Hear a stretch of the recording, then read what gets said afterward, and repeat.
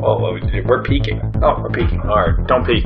I'll try not to. Okay. But I think I've already peaked. I think you have too. Oh! Alright. So, you want me to lead off? Start this bad boy up. Do you want to host? Well, I think I should. Okay. You can host as the incompetent incumbent. Oh my god, that's such a great title. That is a really good title. That is a podcast title if I've ever heard one. It is. Incompetent Incumbent. You're going to start it with, hi, my name's Craig. I'm the incompetent incumbent. I'm here today to host. And then you're going to break in. Well, it's just confusing now because it sounds like I'm Craig. It does. I'm not Craig. Alright, let's get this thing going. Kick us off, sir. Hello and welcome to the Emotive Pixels podcast. This is a special sad episode, a retrospective of Evolution Studios, who you might know. Yes, an in memoriam. An R.I.P. I will raise a glass. I would toast. It's a good sound. It is a good sound. Evolution Studios, Cheers. you might know as the developer of MotorStorm and Drive Club. And the World Rally Championship Series for quite a while. It sounded like they had the lockdown on the license for that. Yep. I am Nate Stevens, here today with just one man. Just myself. This is Craig Schumann. He is very knowledgeable. Arguably. We'll see where that He goes. has played at least one of these games. I have played at least 5. Wow. At 3 of them in the last 24 hours. That is accurate. Boosh. Craig, do you have a favorite out of this developer's pedigree? So surprisingly, it might be Drive Club. That's a correct opinion. Do not think that would have been my assessment as of a week ago. When you think about developers with a bad history of botched launches, it's hard to beat Evolution. Would you like to explain a little bit about that? So, I mean, if we go all the way back, and by all the way back, I mean go back to about the middle of their history and look at MotorStorm and when it was supposed to launch as a launch title for the PS3 in late 2006, and then ended up getting pushed into early 2007 and launched in March, but still launched in Japan in December of 2006. Just in time for the launch of the console, or at least within a couple of weeks, I think. Yeah, it was pretty close. So they might have had a little bit of trouble there. And then if we fast forward a few years... Whoa. Just hang on. Sorry. You remember how novel it was to be able to import games from Japan? Oh, God, region-free. I know. It's a great thing. It's still a thing. Not for all consoles. That's true. It's still a thing for the superior console. Let's be clear. Boosh. So if we fast forward a couple years into 2011, when MotorStorm Apocalypse, which was the third in the series, was... What a great name, Apocalypse. Nothing could possibly go wrong with that. There's clearly nothing that could go wrong. Craig, unless... What about a nuclear disaster? What about a giant tsunami? Oh, yes. What about a giant tsunami that causes a nuclear disaster? That would be bad. But what about, okay, just hypothetically, All right. what if the PlayStation Network also went down? All of these things would all be bad news. They would. Imagine how any of those How would a studio weather that kind of event? Probably by making a game that has giant tornadoes circling off the ocean. That did happen. It did. I mean, destroying a pier. It was one step away from a nuclear plant. It is true. That might have been just off screen. Yeah, there may have been. So the game may have launched slightly... in the worst possible time Yeah. for any video game launch ever. In fact, the game was pushed. It was originally supposed to come out earlier, and then because of the apocalypse happening in Japan, to almost a literal extent, they had to push the release of the game. How long did they push it? It was only about 4 months. I think it was a little bit less than that, but it was supposed to come out early summertime, if I recall correctly, looking back to 2011. But it got pushed into just later in the summer, kind of as they waited for things to go down. But I think the biggest thing that happened was there was zero marketing push. It just kind of got pushed out. So and then, forgotten. Yeah, and then just released. I feel like I remember going into the store and being like, hey, can I get MotorStorm Apocalypse? And they were like, no. What? What is that? What is that? And me looking it up and being like, oh, it got delayed. That sucks. Yeah. Oh my God, there was a disaster. Yeah. And being like, oh. It was This is very awkward. It was really tragic. And then I waited, and I got it. And I was the only one, I think. Yeah. I think we can all say that I think it critically bombed. Or not critically bombed. My mistake. It was still actually reviewed pretty well. I think it ended up just below an 8 on Metacritic. That's pretty good. Yeah. But commercially. What did you think when you picked this up? a giant tanker. Exploding going as it's through a hurtling towards you. Yes. Yeah. What did you think of this game when you first picked it up? So, if I take myself... If I may ask. Yeah, no, by all means. You can ask whatever you want. How did you feel about the first MotorStorm? Okay, so the first MotorStorm, it takes me way back because I was one of those people that was camping out for the PS3. I was all in on it. I was working at Best Buy at the time. That put you a level above, you'd think. Yeah, God. Arguably. But while I was working there, we had the PS3 demo kiosk that was set up, and MotorStorm was one of the games that was on the kiosk. So what you're saying is you've been salivating day in and day out since well before the launch of the console. I would say I'm as moist as the mud in the game. Wow. Yeah. That's pretty moist. That was one of the tech highlights, I think. It really was. Wow. But I remember just watching people come in and play the game, and then I remember... Being like you fucking suck? Yeah. Okay. I mean, when you're watching a demo reel play over and over and over again. Well, the thing about MotorStorm is I imagine it was exciting every time. That's also true. Pants shittingly stressful, too. You'd just be watching people just randomly blow up or hold the boost too long and not even realize that their car's about to explode and go hurling off a cliff. That sounds like a microcosm of working at Best Buy, actually. It's pretty just accurate. This, like, blood-boiling rage at how people are doing things wrong and having no choice but to cheer them on. Yeah. Wow. Yeah. That was my life for a year. But it got better because MotorStorm came out in March. It did. And I got MotorStorm. I was all in on MotorStorm. You know what had happened by the time you got MotorStorm, Craig?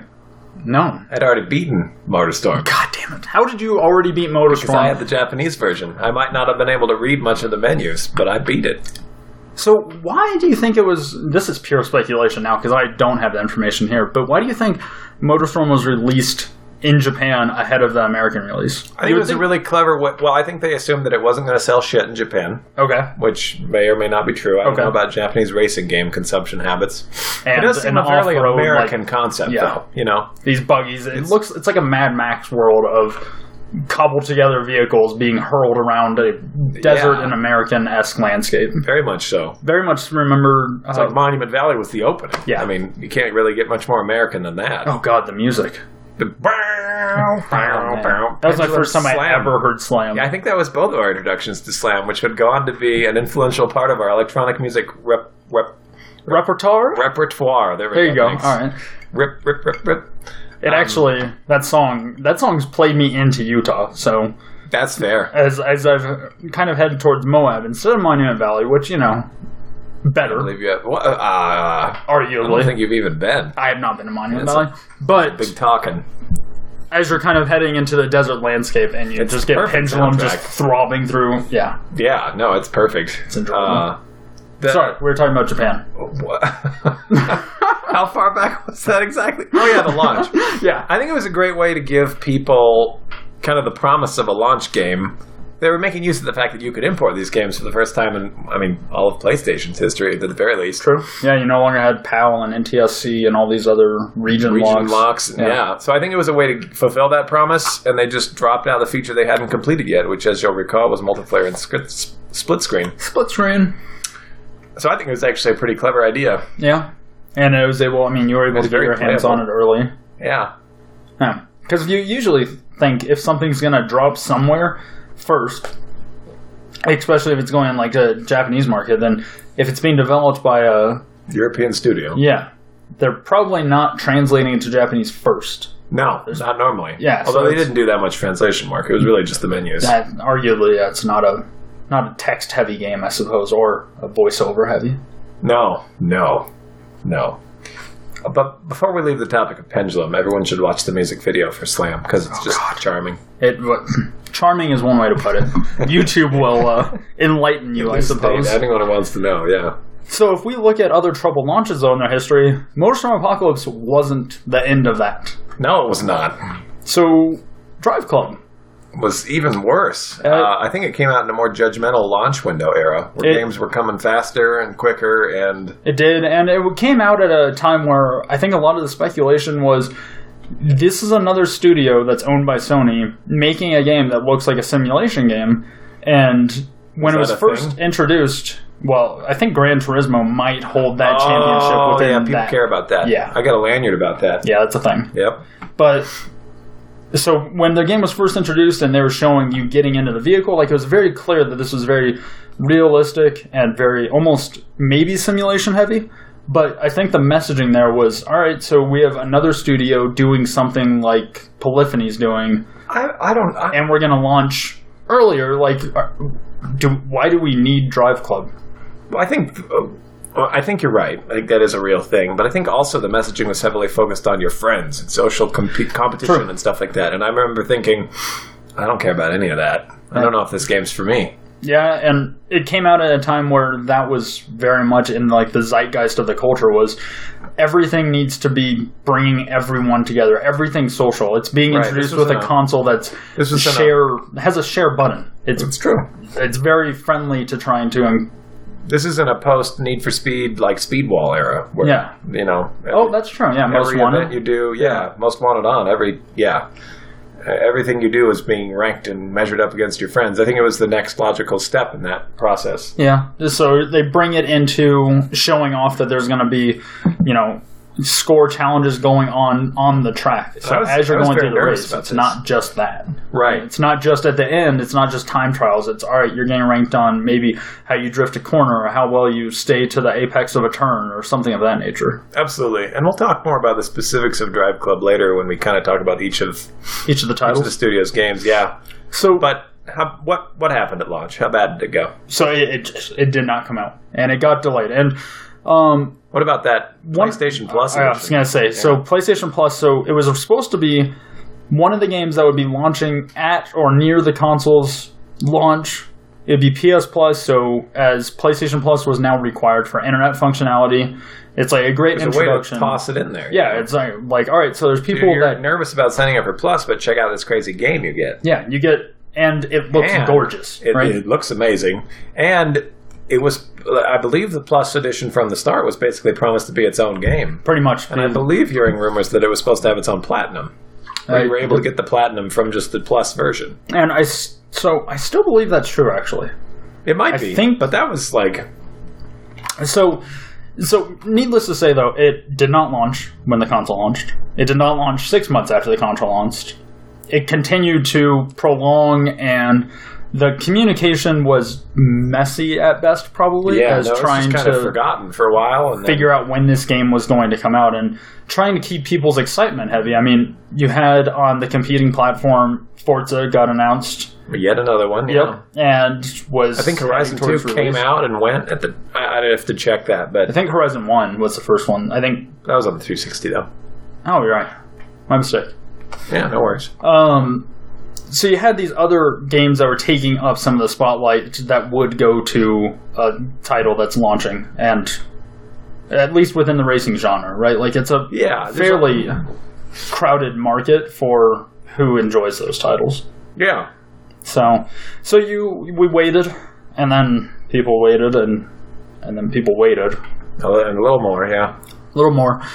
And then when the game finally did come out, it launched, and the servers suffocated. They were absolutely trashed. Yep. So, and you were there around launch time, right? You were there as a retail owner, where I was holding off and I was waiting for the PS Plus edition, which was promised to come out. I think a lot of people were waiting for, yeah. So and those that weren't were biffed by the reviews that were like, what the fuck? Yeah, so what happened during the retail launch to kind of hinder and damage the game's reputation for being an online-centric racing title? So when you would play as part of a club, things would constantly go up and down, like during the race. At the bottom of the screen in the center, there's a little marquee that said, the connection to Drive Club service has been lost. Yeah. And you'd race for like a lap and it'd say, the connection to Drive Club service has been restored.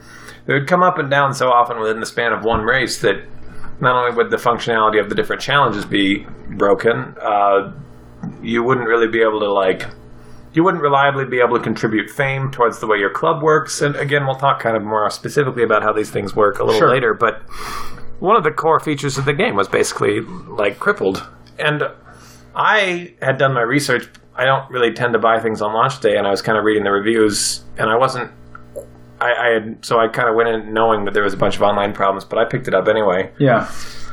And so it didn't bother me that much, and it wasn't like the game was still playable. It didn't lag every time it went down or up. Like it wasn't just a notification. It wasn't.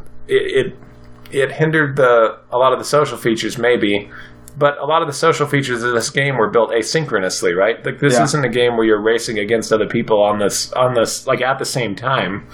So to me, it wasn't really the biggest deal because it wasn't interfering with my gameplay in any way.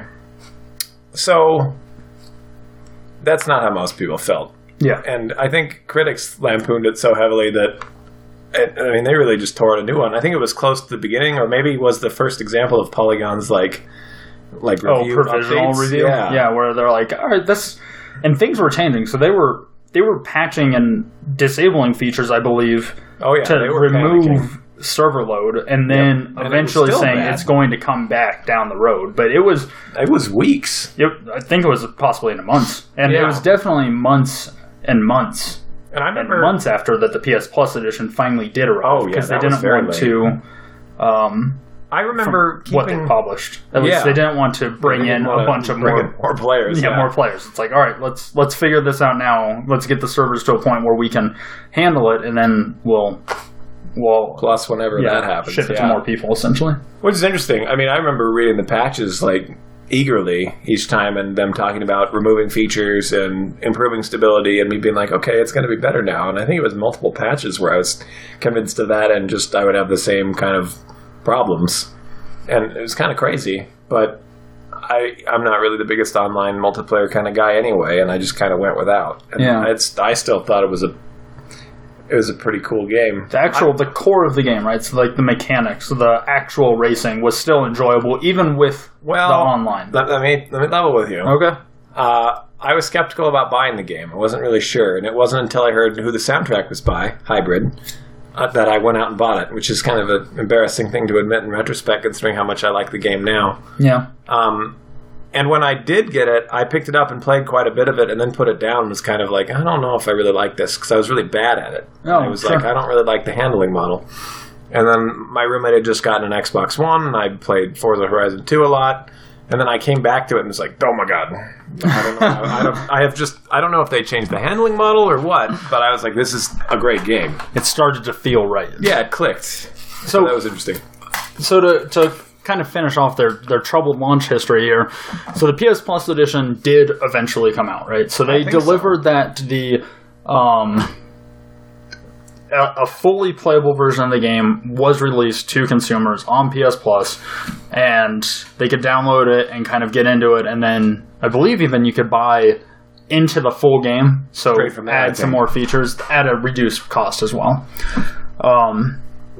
And over time, they've continued, and this is to Evolution Studios' credit, that they continue to support the game, and they continue to work on patches. I think that's an understatement. Yeah. Not only did they fix the launch problems, they kept going. Yeah, they went way above and beyond. And we can get into how they handled their Season Pass and DLC down the road, but I think that kind of brings some of the clarity to where Evolution went through a couple different challenges throughout their history, before unfortunately being closed.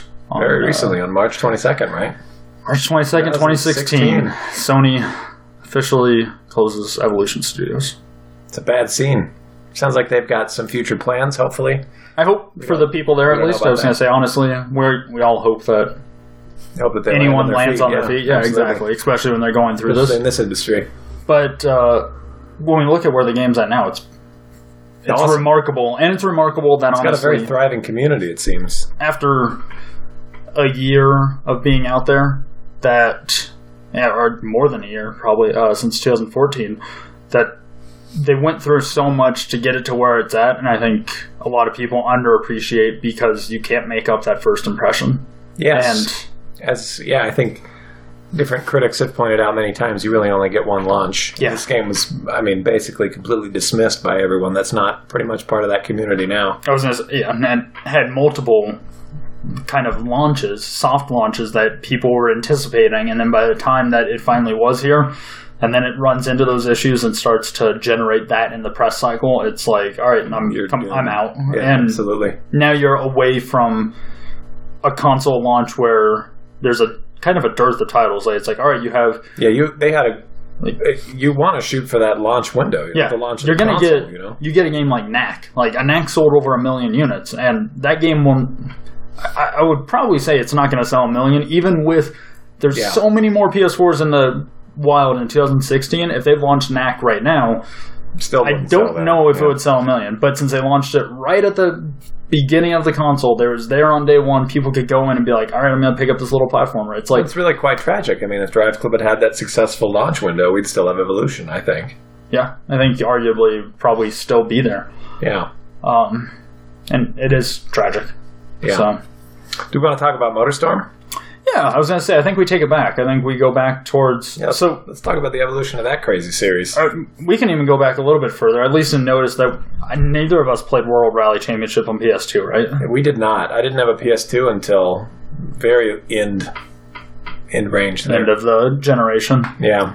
And, they had the WRC license for 5 whole games. What's that?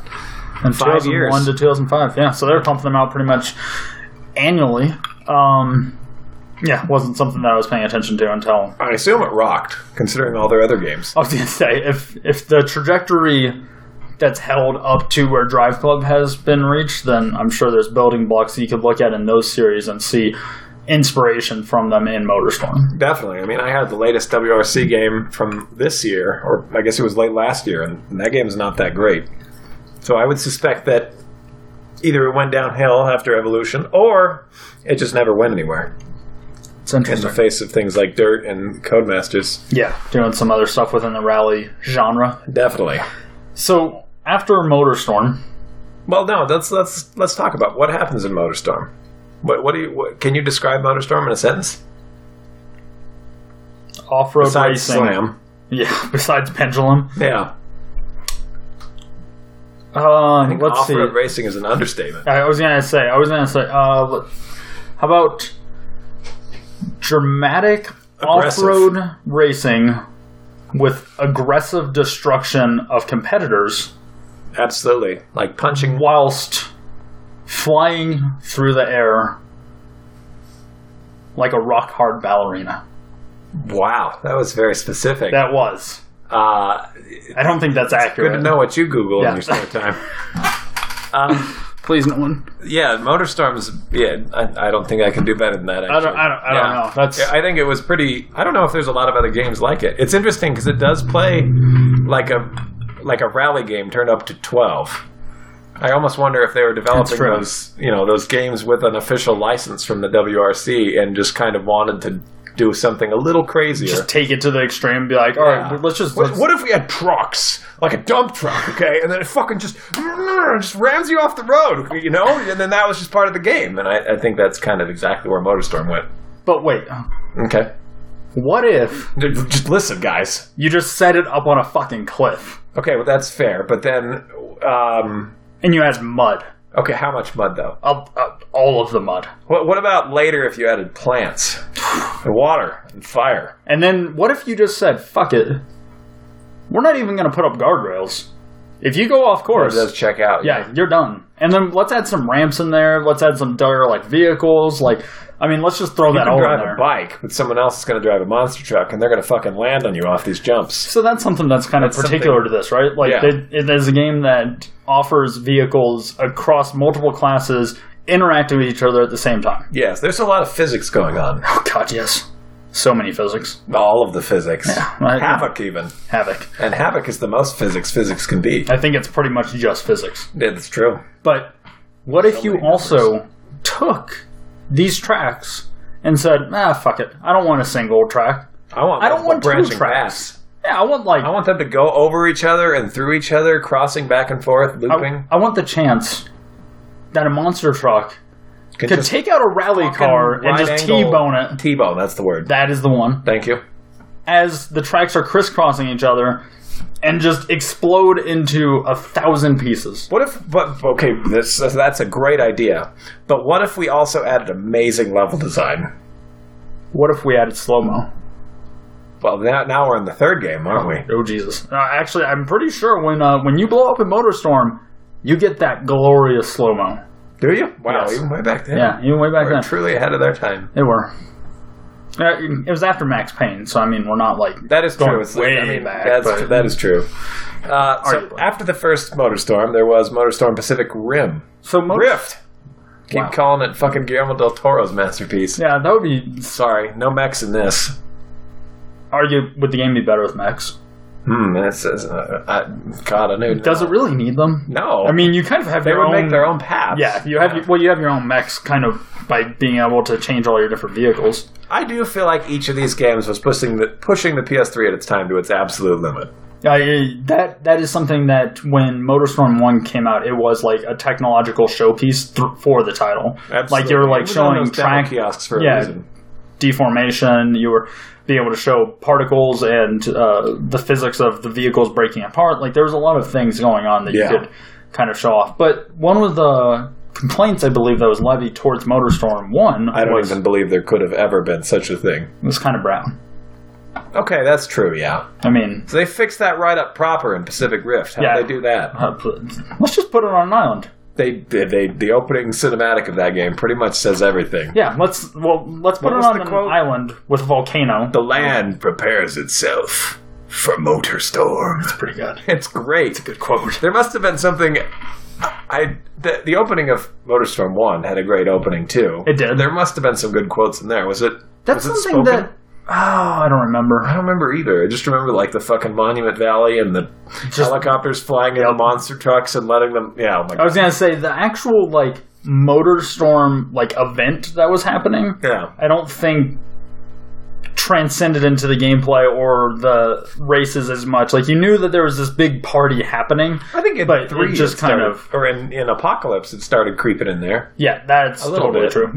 It started creeping onto the track. But let's go back to Rift. So the general plot of these things is that somewhere in the middle of nowhere or no man's land or whatever, a bunch of literally crazies, titled crazies, come and just host racing events at the end of the earth. Yep. So in the first one, it was basically Monument Valley. Yep. Like out in the desert, people just flew out there and just started fucking racing around whatever vehicle they could bring in, however they could get it there. Think Burning Man mixed with Mad Max. Yes, that is perfect. And then in the second one, it was a Pacific island with like eruptions and all sort of... I was going to say, it was volcanically active, it had cliff sides, it had jungles, it had calderas, it had everything. Yeah. Literally, it's just like, all right, well, if you think this is a little too narrow, we're just going to go complete other spectrum. And I think like the first thing... Wheels to the wall? I don't know. I mean, I did literally drive around on the side of a cave wall today. That's true, with a waterfall pouring over you. Yep. So that kind of helps set up what you were doing within Rift. Yeah.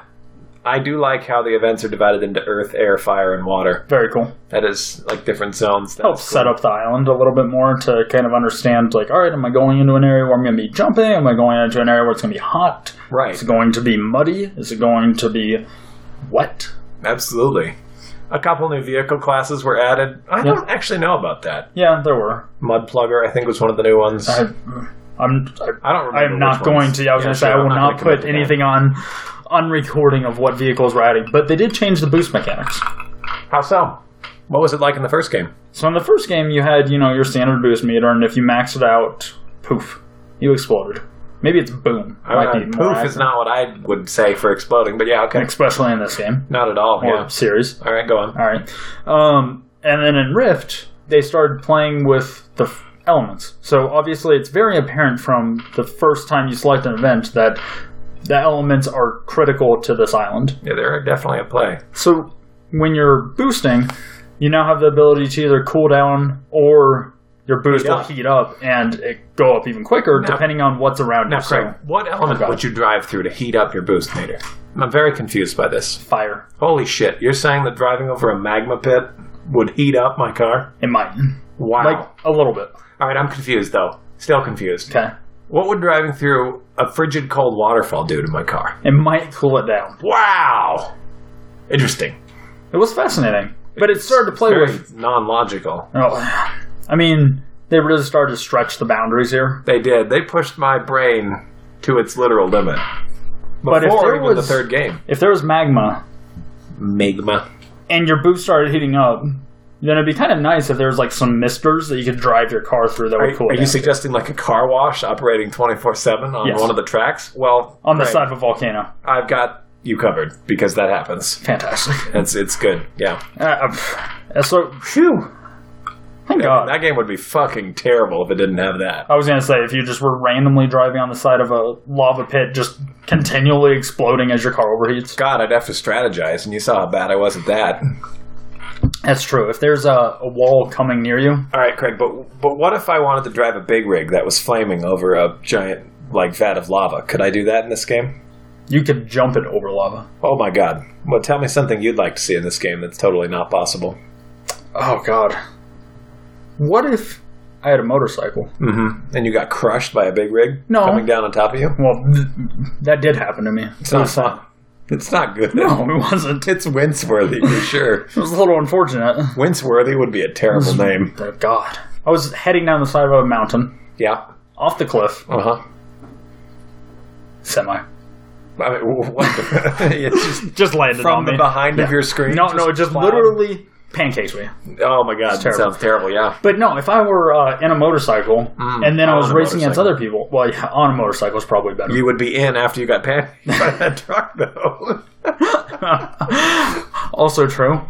What if I could punch someone? Oh! Like Road Rash style. Let's go way back, machine. Just absolutely deck them the shit off their ATV. What if I could do that while we're jumping over the magma pit? What if you were pissed that someone was stupid enough to bring an ATV on your goddamn bike-owned course? Then I'm going to fucking punch them. Right in the middle? Knock them right off. Oh my God. That was fantastic. They're going to fall. It's going to hurt. These are moments that... have all happened. They are. Yeah. It's a great game. It's a lot of fun. What about the music, though? So the music... Okay, so here's the thing. It's impossible, especially for us launchers, to evaluate the objective qualities of these soundtracks. It's true. And I have listened to them both outside of the game, and let me explain to you why.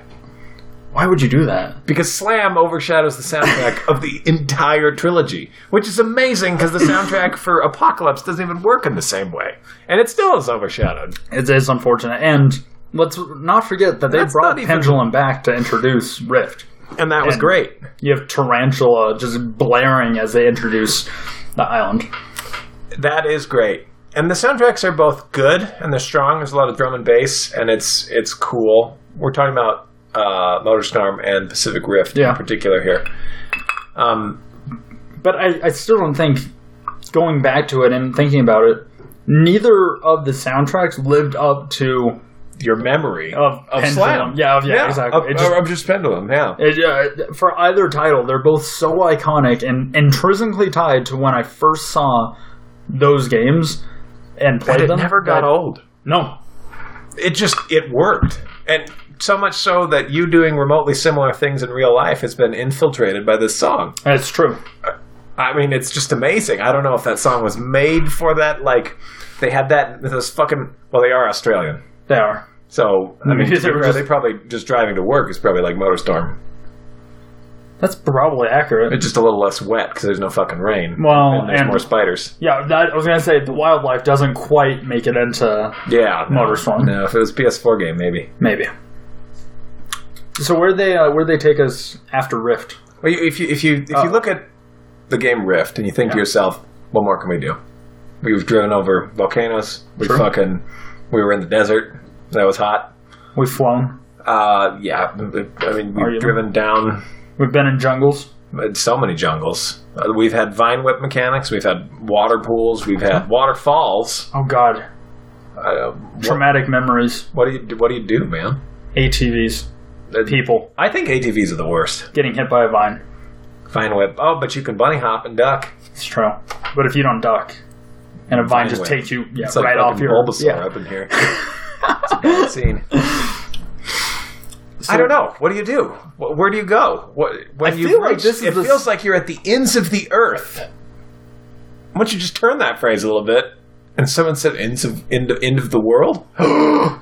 Apocalypse.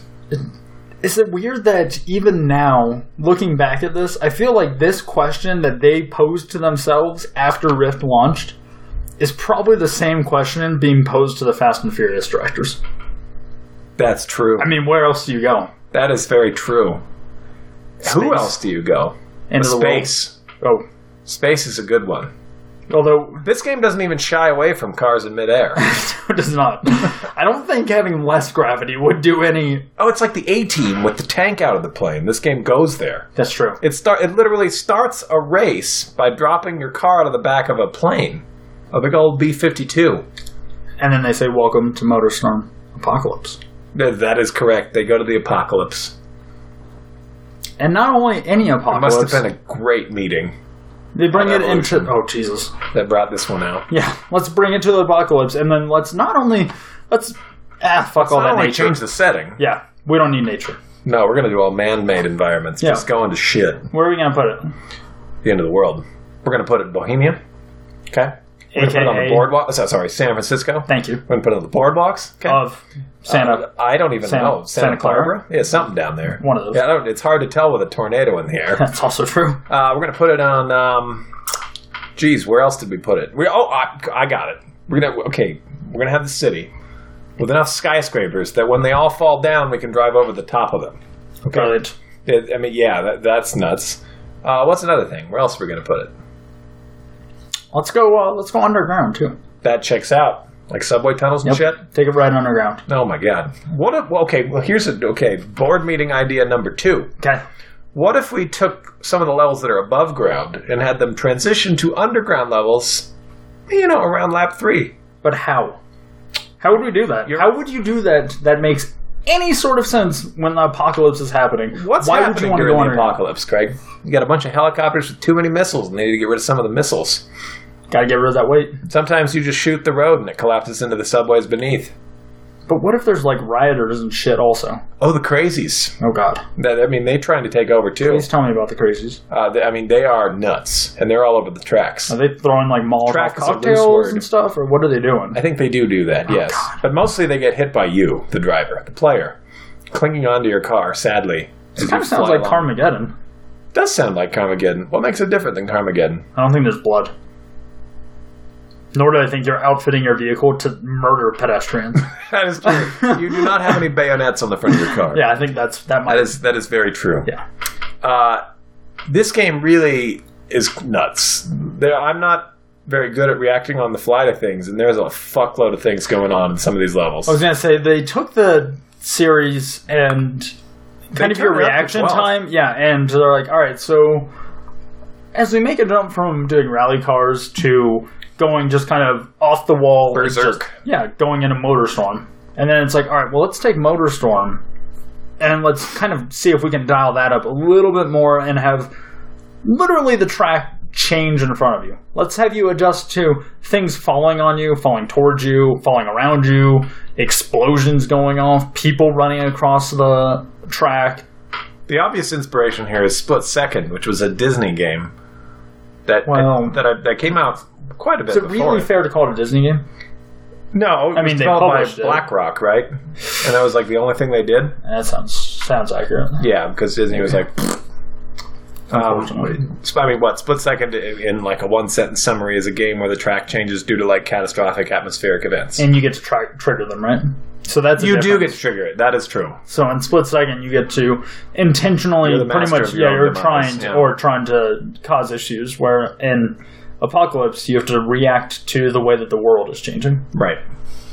What else did they change in Apocalypse? Because in the board meeting, they weren't content to let it stop there. No, they're like, all right, let's add maybe a story mode. Yeah, how about some narrative? How are we going to illustrate that narrative? Comics. Those are kind of cool. You know what's hip right now? It's comics. Comics. They're making a comeback. Really hip in 4 years? Comics. All right, let's do that. You got anyone in the studio who can draw comics? No? All right, well, study up. You're going to need to draw comics. Quick. For cutscenes. For cutscenes. Many cutscenes. And not only that, you don't get to now just inhabit the world. You don't get to just play. You actually have a character. You have a person that you're going to play as you go throughout this world and try and experience the apocalypse as it happens. Right. You're kind of exploring the way that people... Sorry, you're not the crazies. You're the other side of the crazies. Arguably. Which is the people that come to race in this environment. You kind of see how different, factions of them behave and what their motivations are. So the second guy is, I forget his name, but he's in the Brotherhood. Clearly the Brotherhood of Steel, considering you're driving cars. There's 5 of them. people. Yes, five in the Brotherhood. Yes. And they're in it to win it. I guess they really all are. I was going to say, I'm kind of feeling like if you're racing through the apocalypse, you're probably in it to win it. Yeah, you're all equally nuts. You've got the same end goal, and you've got the same basic disregard for your life. Yeah, it's fair. But the other thing that's interesting about that is that they didn't just implement the characters as just characters to play through. It actually changes the difficulty, right? That it does. As your character has more stakes and more like higher motivation to win these events, you need to get a higher like podium in order to advance to the next event. Yeah, and then without any punishment for getting like between that and first place, which I think is really nice. Right. So I think as like the first character you play, you start and you have to get 5th place or higher on every event, and then you can keep progressing. There's no difference. Yeah, your trophies. There's no difference between 1st and 5th. Yeah. And then when you move on to the next character you play as, I think you have to get in the top 3. 3rd. Yep. So now you're kind of moving up in the world. You're kind of doing the pro-style races where it's a little bit more difficult. The AI's turned up a little bit. You're a blonde dude. You got a lot to prove, you know? Yeah. You got to go for 3rd or better. That sounds familiar. It does, doesn't it? It does. It really does. And then how uncomfortable. There's a final difficulty setting, although I didn't unlock it. But I think I would assume you have to get 1st. I would also assume I'm just making that assumption. It's a bold assumption, but I agree with you. So it's interesting to look at where those games reached, and I guess after Apocalypse, and Apocalypse changes a lot just because it's a different game, it feels like. Yeah, it feels... What was your initial impression? So my initial impression coming into it, and this is thinking back to when it launched in 2011, during that summer, was... Yeah, how would you have described it 24 hours ago before you'd played it? Recently. Before I replayed some of it? Yeah. It was dramatically different to the point that it started to not feel or think it was a MotorStorm game. Like, that's kind of my interpretation as I was heading into it. As, like, this game that, all right, you're no longer out in the wilderness, you're now in a city, there's things changing on the course, you don't have complete control over which tracks and events you're choosing. The music is now different, although I think it's better. And I think the most dramatic impact to me is the environment. Definitely. Is like it's very different. This like city area where there's all of these things happening, and then having kind of the story elements played to it, and it just felt like such a dramatic turn off of where Pacific Rift was that it felt too far, bridged too far, whereas like this isn't MotorStorm anymore. So we left out, before we get to your like present day reactions, we left out 2 other things that were pretty dramatically changed in that boardroom meeting. One of which was, I think, the handling model. Oh, yes. I think saw huge differences between Pacific Rift and Apocalypse. Yeah. Much, much, much better. Oh, yeah, I totally agree. I feel like the game is responsive to what is happening, and yeah, it feels like you're in control of your car, or bike, or superbike, or lowrider, or whatever you're driving. Yeah, big rig or monster truck. Yeah.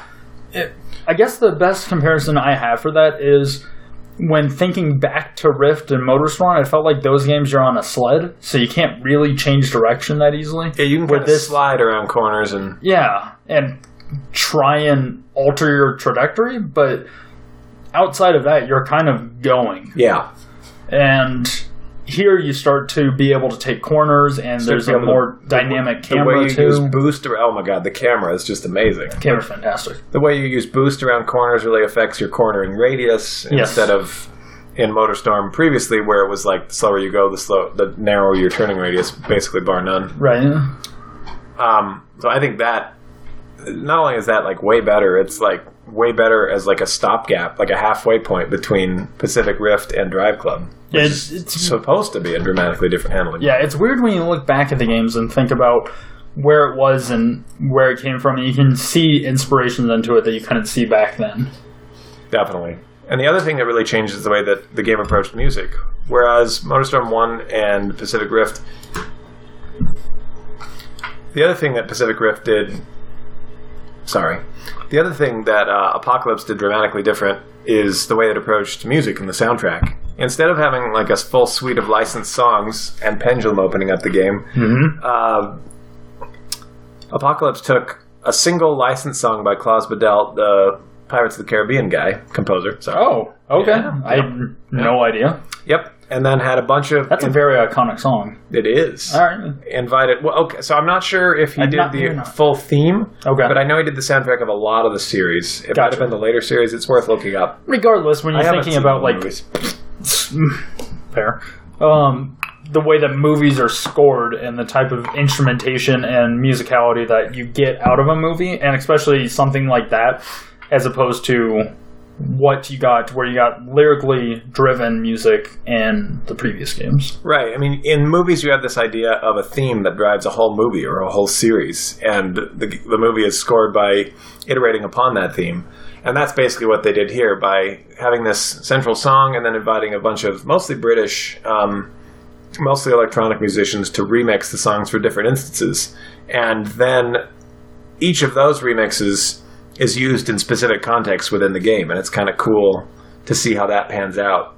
It's really cool. Yeah, it's interesting. And it's from what I can tell, I know this is true in Drive Club, they're composed in a way that's very video gamey, where the song is segmented down into parts. So when you finish an event, there's always like a tail out part of the song from very close to that point in the song. Gotcha. So it can transition between without having to be a different... Yeah, so you can make essentially. You can make almost dynamic music, basically. Huh. So that's a really cool thing. And as far as I'm aware, they're pretty innovative in that space. Like, that was a unique idea to them. And that's definitely done within Drive Club, except to a broader extent. I think it really changes the atmosphere in Apocalypse for me, where Definitely. It starts to bring it together a little bit more than you ever saw in Pacific Rift or in the first MotorStorm, and you start to have moments where the music is like a crescendo to a moment that's happening, as opposed to just being in the background, like it's just playing on the radio. Inflexible score, yeah. It's less of a radio, more of a theme. Yeah. Which brings us neatly into... So what'd you think about Apocalypse this time, Craig? Oh, man. We started with Pacific Rift today. We did. We remembered our memories of MotorStorm fairly well. We were like paying tribute. Yeah, we felt like Pacific Rift and then MotorStorm was the way to go. Yeah. Well, arguably we started kind of in a bad position because we started with Drive Club. We did. And then we went backwards, and we went back to Pacific Rift, and then we went back forward, and then we went to Apocalypse. But I was blown away. Actually, I was like, this game is forgotten and it is sad, and they were doing really cool shit at the time, and we were playing it on a 3D TV, which was not a thing that I had back at the time. No way. And playing through the game and seeing just like how much stuff was going on and how good the game still was running too. Like, from a technical perspective, I was just surprised that this was happening on a PS3. I was like, this is incredible. Shocked, yeah. I was like, this is...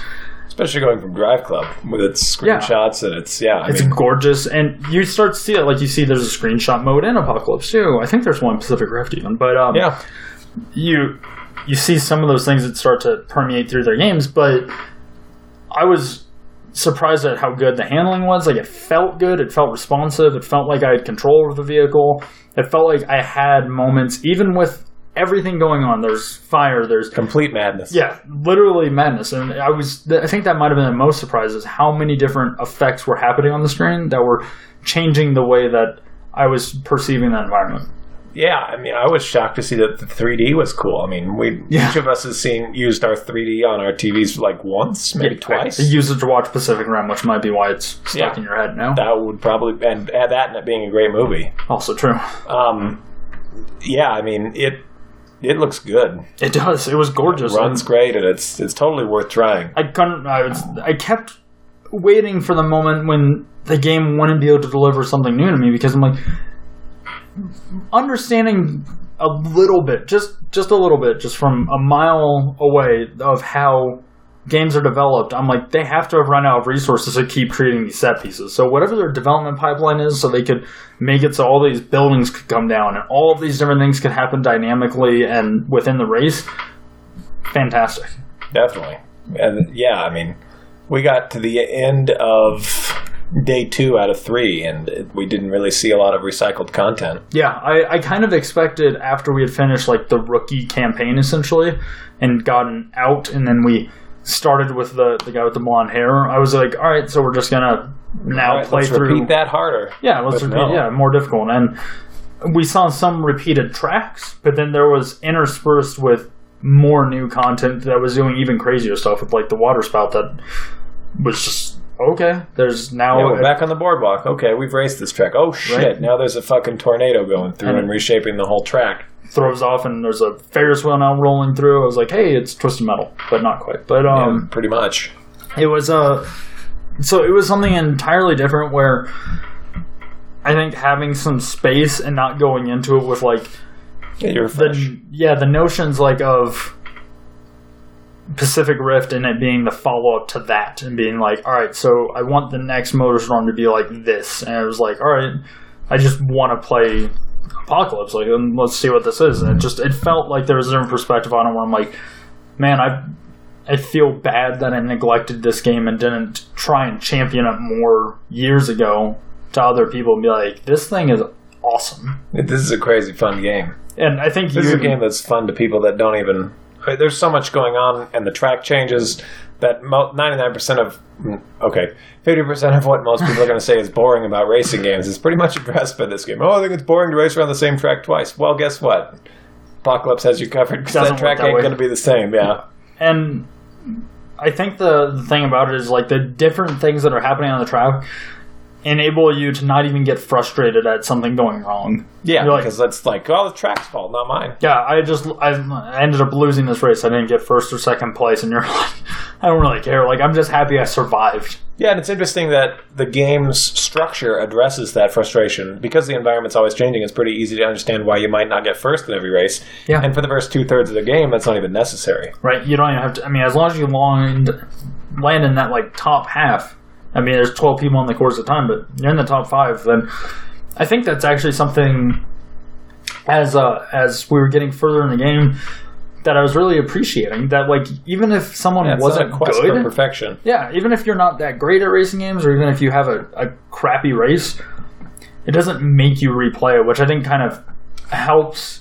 It helps lend, like, support to the idea that these things are, like, real and happening, you know? Yeah. If you play it again and you start to see that they're scripted, it starts to break it for you. But as long as you, like, giving you something where you just have to land in that top percentage, and you're like, okay. Like, it's so achievable in that moment that you can just kind of keep progressing through it, and you're not seeing the exact same race. And even if you played the same race again, you might see something different by taking a different route through all the different... There are a lot of different routes. Yeah. And that, it feels like they took the kind of the overlapping track paths concept from Pacific Rift and turned that up as well. Because there's more verticality, I feel. Yeah, there's more verticality. There's more horizontality. Yeah. That's even a thing. And there's the cool concept of cards to be collected. I mean, these levels are so big that they put 4 to 5 cards in each level, and you find like one of them per race, and you feel kind of lucky. Right. Which is a cool concept in itself. It's weird to have like a hidden collectible in a racing game. Like, it's not something... It's like something you think about... abnormal. Yeah, a role-playing game or... an adventure game or something like that where you have time to sleuth around that environment, where here it's like if you're going like 80 miles per hour, 100 miles per hour, and then all of a sudden you see one, you're like, maybe you can get it, but maybe you'll crash trying to reach it too. I think it works better here than it does in games that aren't racing, because first of all, there's a challenge in getting them. True. And second of all, it adds replayability to the levels, and especially on the upper difficulty, when you have to replay it and you're starting to see that these things are scripted, you might as well collect some cards while you're at it. Right. So that's kind of neat. Adds like a little bit of memorization to the course as well, or that like moment of fragility that you missed it, and because the course might reshape, you might not get another shot at it too. And you're like, definitely. It's like you really feel like you missed out on something a little bit too. Or the opposite. There's cards that you just don't even know how to get, and then the level reshapes itself. Although it doesn't happen as often as I'd think, but you know. Yeah. What else? Should we talk about Apocalypse more, or should we move on to the 2 lesser-known MotorStorm titles? Probably. I mean, the thing that I would leave Apocalypse with is that it rocks. Yeah, it's awesome. Is that I think it's probably a title. Obviously, I think it was played by too few people, but it's something that even now, if you still have a PS3 hooked up or something, like, you should go play it. Like, it looks great. It's fun. Yeah. Like, I just had a stupid smirk on my face just by all of the crazy stuff happening. Yeah, that I was like, I don't even care. This is just a blast. Yeah, it's just fun. And sometimes I get lost in some of the games. Yeah, absolutely. Especially when you are going from like more simulation type stuff in the genre, and then all of a sudden you're just like, this is just stupid, silly, crazy. Like there's tanks driving up on the beach and just shooting down bridges. Yeah, the Golden Gate's falling down. You're like, what is happening right now? It's like Galloping Gertie is happening while you're driving. That is also a thing that happens. Yeah, there's all these like memorable. I ran over soldiers that were storming the beach. You did. That felt bad. It feels like Call of Duty's campaign just got like smashed into a racing game. Yeah, absolutely. And whoops! Like, I'm sorry, I did not mean to interrupt your gameplay. Right. We're just gonna throw a bunch of crazy vehicles into it. So that's one thing about it. It removes your ability to have vehicle selection as you head into a race. That is true, and you'd think that would be a big bummer. Yeah, but it's kind of not. Surprisingly, yeah. Even in Rift, you get down to where there's like certain vehicles allowed, right? Like you have a couple. Right? I guess that's true. They were kind of whittling it down. Yeah, you had like either some lighter vehicles and like maybe a heavy vehicle or something like that, but you'd have some variety towards your playstyle. Where this, it's like if you're going through the campaign, then you're doing it on whatever vehicle we say you get for this race. Yeah. Which I wonder if that helps them be able to tailor the actual mechanics of what's going on. Yeah. Right. Knowing Lord knows how they did some of the scripting for those things. Jeez. But yeah, tell me, what were some of the other games released within the MotorStorm pantheon that... So there are two others. Okay. Both of them minor, one of which I have experience with, and one of which I believe you have experience with. Rude that you called them minor. I mean, one was for the PSP. Could be worse. Could have been for the Vita, but... Rude. You know, I know. Hashtag Vita never dies. Hashtag Vita never dies. There is a MotorStorm that is playable on the Vita, though. But we'll get to that in a second. We're definitely going to talk about that in a second. So I'm thinking of MotorStorm Arctic Edge, or as it was known in Japan, what was it again? MotorStorm Raging Ice?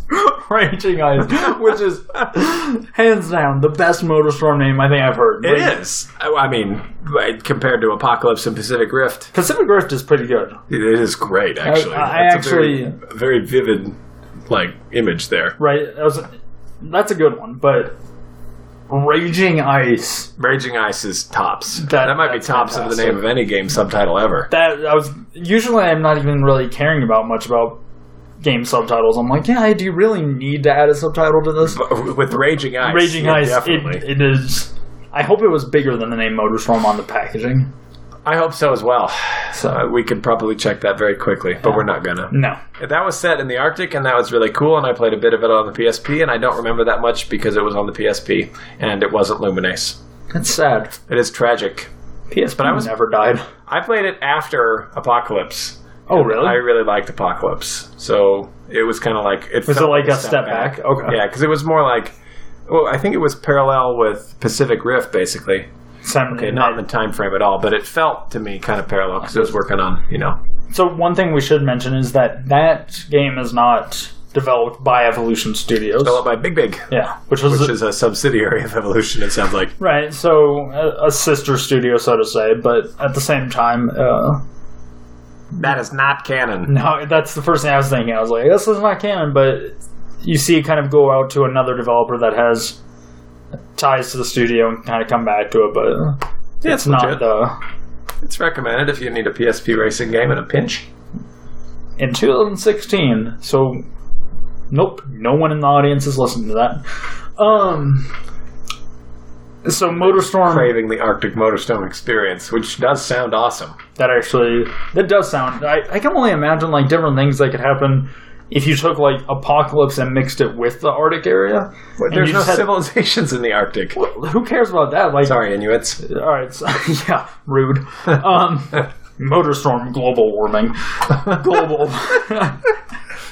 You just have parts of it just melting away and the ice just collapsing in on itself. Polar vortex.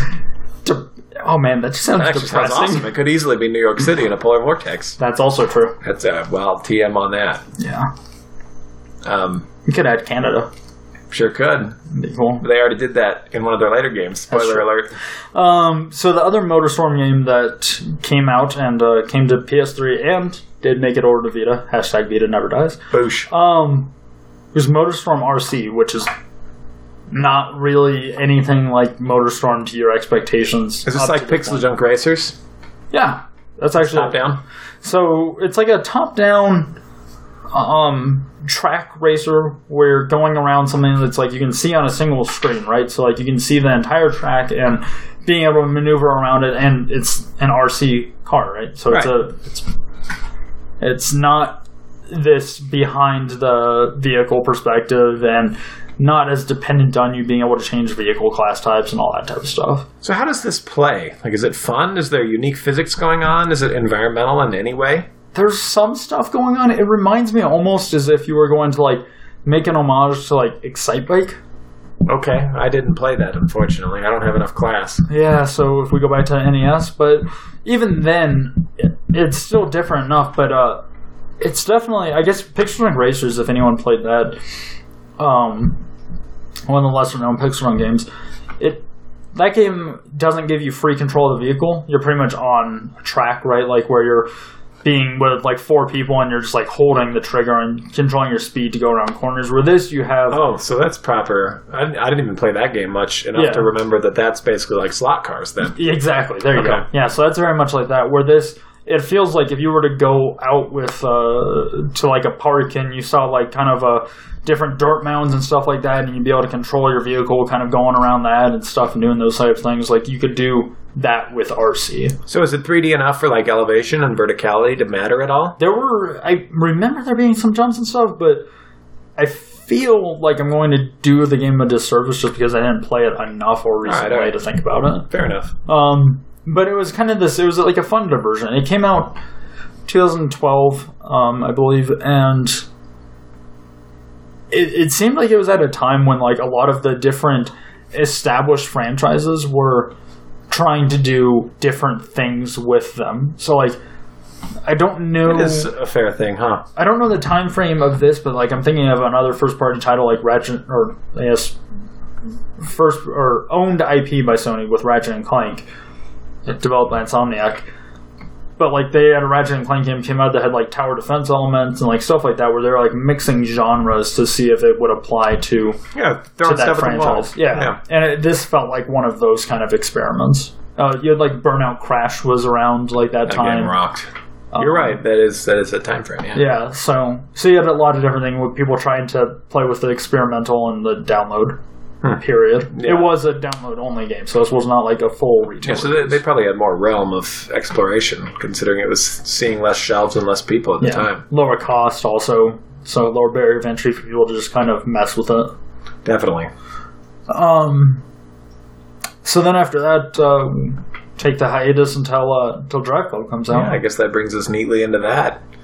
Up to the PlayStation 4 era. So I think the core concept of Drive Club is this idea of clubs. Yeah. Where you join up and you're earning experience and fame together by competing against shared objectives and basically completing the core, like, single player mode, but contributing to a bigger whole and that unlocking things along the way. Unlocking cars, and there's like liveries and customization options and that type of stuff happening, right? Yeah, not car customization itself, not mechanical, no appearance changing, but definitely liveries and stuff like that. I think basically the core focus of Drive Club is its visual fidelity, and it's... This game is gorgeous. It is, and it uses all sorts of track locations that are not really seen in other racing games. I mean, it's divided into, I think, 6 now, after 2 added in the patch, maybe 3? No, that wouldn't work out. Yeah, so 2 out of 6 were added in the patch. Yeah, that sounds about right. So what did it launch with? So we got Canada, we got India, we got... Chile, and we got, what's the last one? And there's Japan and Scotland were added later. What's the other one? Is Norway in it? Yeah. Did I not say Norway? No. Shame on me. Yeah. Yeah, Norway. And these are mostly like point-to-point tracks or circuits arranged from point-to-point track, like locations in the real world. Yeah. I don't know how realistic these are. I don't have a lot of... I have some experience driving around BC, and the environment certainly is realistic, but I don't know. BC being British Columbia? It sure would, yes. Okay.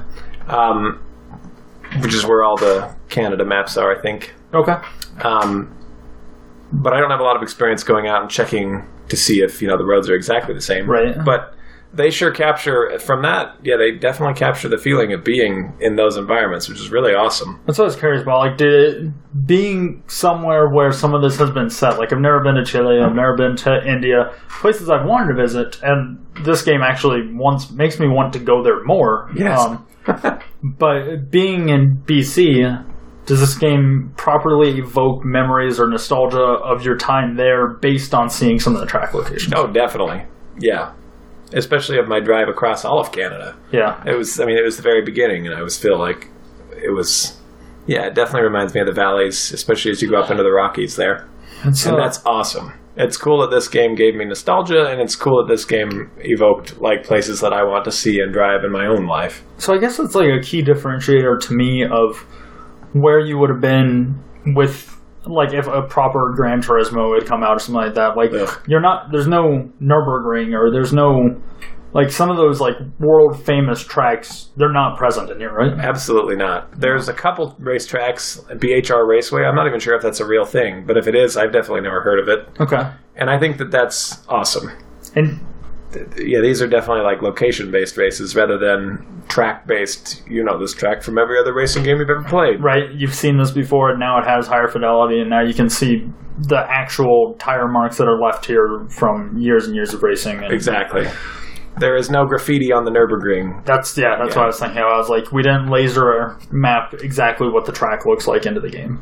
I'm wondering if they did laser map actual roads from around these places. I have no idea, but they sure nailed how they look. They're gorgeous. As far as I can tell. So, as we start to delve a little bit further into Drive Club and the simulation aspect of it, this is your realm, right? Like, this is where you're experienced in racing in the genre is within kind of more of this type of stuff. Yeah, more towards the hardcore, I guess. Yeah. So, Forza and... Yeah, I think... previous Gran Turismo and some of the more hardcore Need for Speed titles like Shift, right? Those are definitely my favorites. I've played every Need for Speed game with the exception of two. One from the Porsche Unleashed era and one from the recent era. I think the one after Rivals. Oh, God.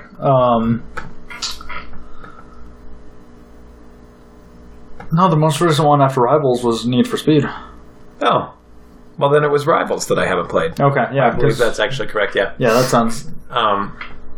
So, that's a lot of Need for Speeds. I've played Gran Turismo since 4, which isn't really that far back, but I didn't get a PS2 until End Era. I played Enthusia, which me and one other person have ever played. Oh, man. And that game rocked way harder than Gran Turismo 4 anyway. What was, Automodelista. I played every rally game ever. I really want to try that. The game looks awesome. That's that one I feel like I missed out on. That's a throwback to a PS2 era cel-shaded racer. I think by Namco. That is awesome. Namco Bandai, I think. Enthusiast by Konami. Random. That's interesting, yeah. Mostly I'm a PC gamer, especially prior to the PS3 era, so that would be why. A lot of rally racing too, right? Yeah, definitely. Post WRC era, but with everything rally that's come out since then, Codemasters and fucking... I really got into it, both the sport and the games, by Rally Sport Challenge on the Xbox. Oh, which were great games. Yeah, especially RSC2. Yeah. So this game is an interesting strike between, like, something that's shooting for true simulation, like I would say Forza is, and something that's a little more arcadey, like I would say... Need for Speed? Or? Yeah. I think it's kind of right in between there in terms of its handling model, but the more I play it, the more that I'm convinced that's not true, and it's actually pretty simulation-y on its own. I was going to say, there's... the word simulation is something that scares me. It's something. I don't blame you. It doesn't necessarily just bring memories of fun to me. Like, it's not exactly something that just brings about where I'm like, all right, excitement. Like, this is something that's going to... This is going to punish you. Yeah. Every mistake you make on the whole track long. And it almost feels, when I hear the word simulation, it reminds me of the fighting game genre, where I'm like, the slope and barrier to entry is very high, but once you exceed that, then you reach fun. Like, you have to get to a point where you're experienced and you know what you're doing and you know how to... Yeah, exactly. So, you can even go through, or maybe Bloodborne or Dead Souls. Like, there's definitely, a level of experience needed before you can actually kind of push through that. Dead Souls sounds like a fun game. Yeah. No, I think you're right. And I'm also into anything with simulation attached at the beginning of it, from The Sims to SimCity to Cities to I don't even know what else. SimAnt. Yeah, I played SimAnt a ton back in the day. Actually. So, so Drive Club, it freaked me out originally. Yeah, and it was as a kind of a hardcore racing game fan, I'm long past the point of even bothering to try recommending any of these games to my friends. So I'm happy that other people gave Drive Club a chance, and it seems like most of the people that have played it, Craig, have enjoyed it. I think it's something where I would recommend it to other people as well. Why? I mean, they had to add difficulty levels because so many people were upset that it was so hard. So that's interesting, because that's something this is not an easy game. I don't see, especially in the early goings. You have a game where clearly it is not Need for Speed. It's not Burnout, right? You do have to use. There is a brake. It's not button. It's not MotorStorm. Yeah, it's not MotorStorm. So if you're experienced and you're kind of coming into this with that idea of what you're going to get, then you're in for a rough time. But at the same time, it's much more forgiving. There's not, I don't know what the track lines are called that you see in Forza, where it's there's no guide. Yeah, there's no guide telling you how to take the corners and stuff like that. There we go. Okay. Yeah. It doesn't even have that. It doesn't. Outside of there's some cornering scoring, challenges. Yeah, it's for cornering, but they don't even show you where to brake. It's just kind of right. It's just a single color. Yeah, it's not a. It doesn't tell you how to do it, and I think the part of this game it reached fun level much quicker than I would think a Gran Turismo or Forza would. I think the balance that it strikes in the handling, where it still is forgiving enough that you can kind of brute force your way around a track. But as you start to learn how to, But you want to get better. You want to get better. Yeah, it challenges you to, you're all right, I see how to do this, and I'm getting around the track now, but I can be better at this. And I think a big point of focus is that my beef with Gran Turismo, for example, has always been that it's fucking impossible to figure out how to start every single game. They haven't fixed that issue since 4, at least. Yeah. You have so many choices of events, and within those events, the fact that you just buy a car and then you're eligible for a wide range of events, none of which is really specifically for your car. Yeah. So you're going to go into a lot of these events and just fucking lose immediately. Drive Club gives you quite a wide range of selection of cars to choose from, but they're all bracketed. They all allow you to reach win state, right? Exactly. And that's a good thing that I think Forza is a lot better about that, communicating the level requirements, numbering your car. Over Gran Turismo? Over Gran Turismo, sorry. Sure. While still giving you the choice of a wide variety of cars. I think Forza does that a lot better. Yeah. But it's still coming from the approach of wanting to give you basically every car choice for most races.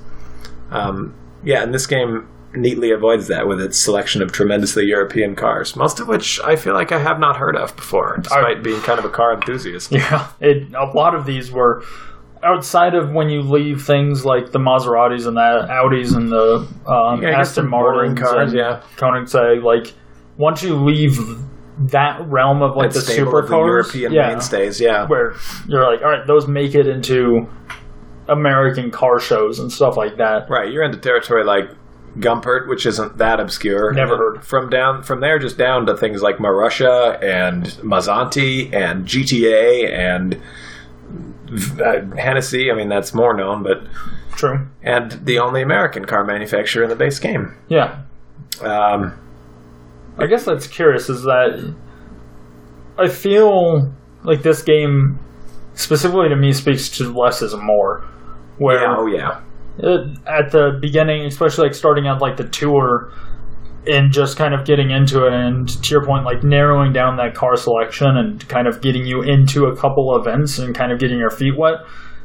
It's not until you reach much later into the events where you have more than 2, 3, 4 cars available, and then you're okay, now there's some choices. There's a lot of options, yeah. But it's now up to more of what you've learned up to that point, and you feel what you're comfortable with and what you want to use. Yeah, and it's still not even when there's a wide selection of cars, they're all pretty well balanced. Right. In terms, you're not going to pick one and make a mistake with it.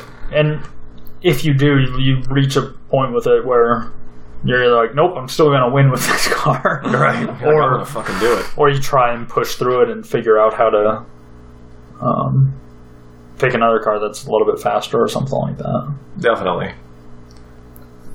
Oh my! It looks so good. God, the screenshot mode in it is deep and incredible.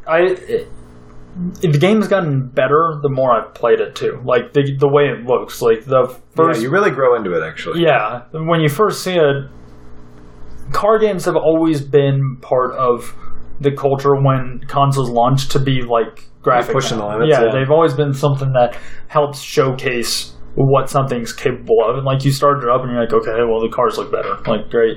But then like the first race and it turns from day to night, your headlights come on, and pretty much the rest of the environment, because you're racing through, nighttime. Yeah, you're racing through nighttime and you're out in the fucking boonies. Yeah, you're not on a track that has a professional lighting system. Yeah, exactly. Also that, yeah, so like you're out there and it's just black on the screen except for pretty much the stars and what your headlights illuminate.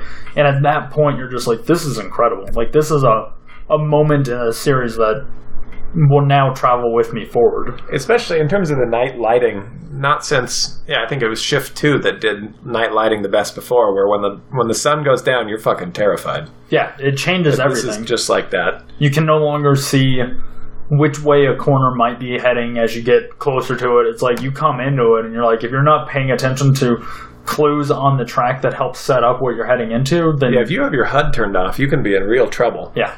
Yeah. I think there's unique things they do with the gameplay even from that perspective that I don't think are introduced to you unless you pay attention to the loading screens, that I guess you might have been able to see done a little bit better, where like the flags on the corners, right? Yeah, instead of that guideline, there's like these... It's basically one prop. It's like a big giant drive club flag, and just the color of it, whether it's green, yellow, or red, indicates the severity of the corner coming up. Yeah, which is pretty interesting. It's a good way of like integrating some of those clues into the environment to make it less unrealistic to have a line painted down on the track. I was going to say, it gives you a little bit of a visual cue that keeps your eyes focused forward on the track too, right? Like you just see it out of your peripheral, and it's enough to be able to recognize what you might need to be doing as you head towards it. And that is true of the UI as well, the little gracing elements about the UI. Like at the bottom of the screen when you come up on some of these little challenges, you'll see your score stacked up on the left, I think, with the competitor's score on the right.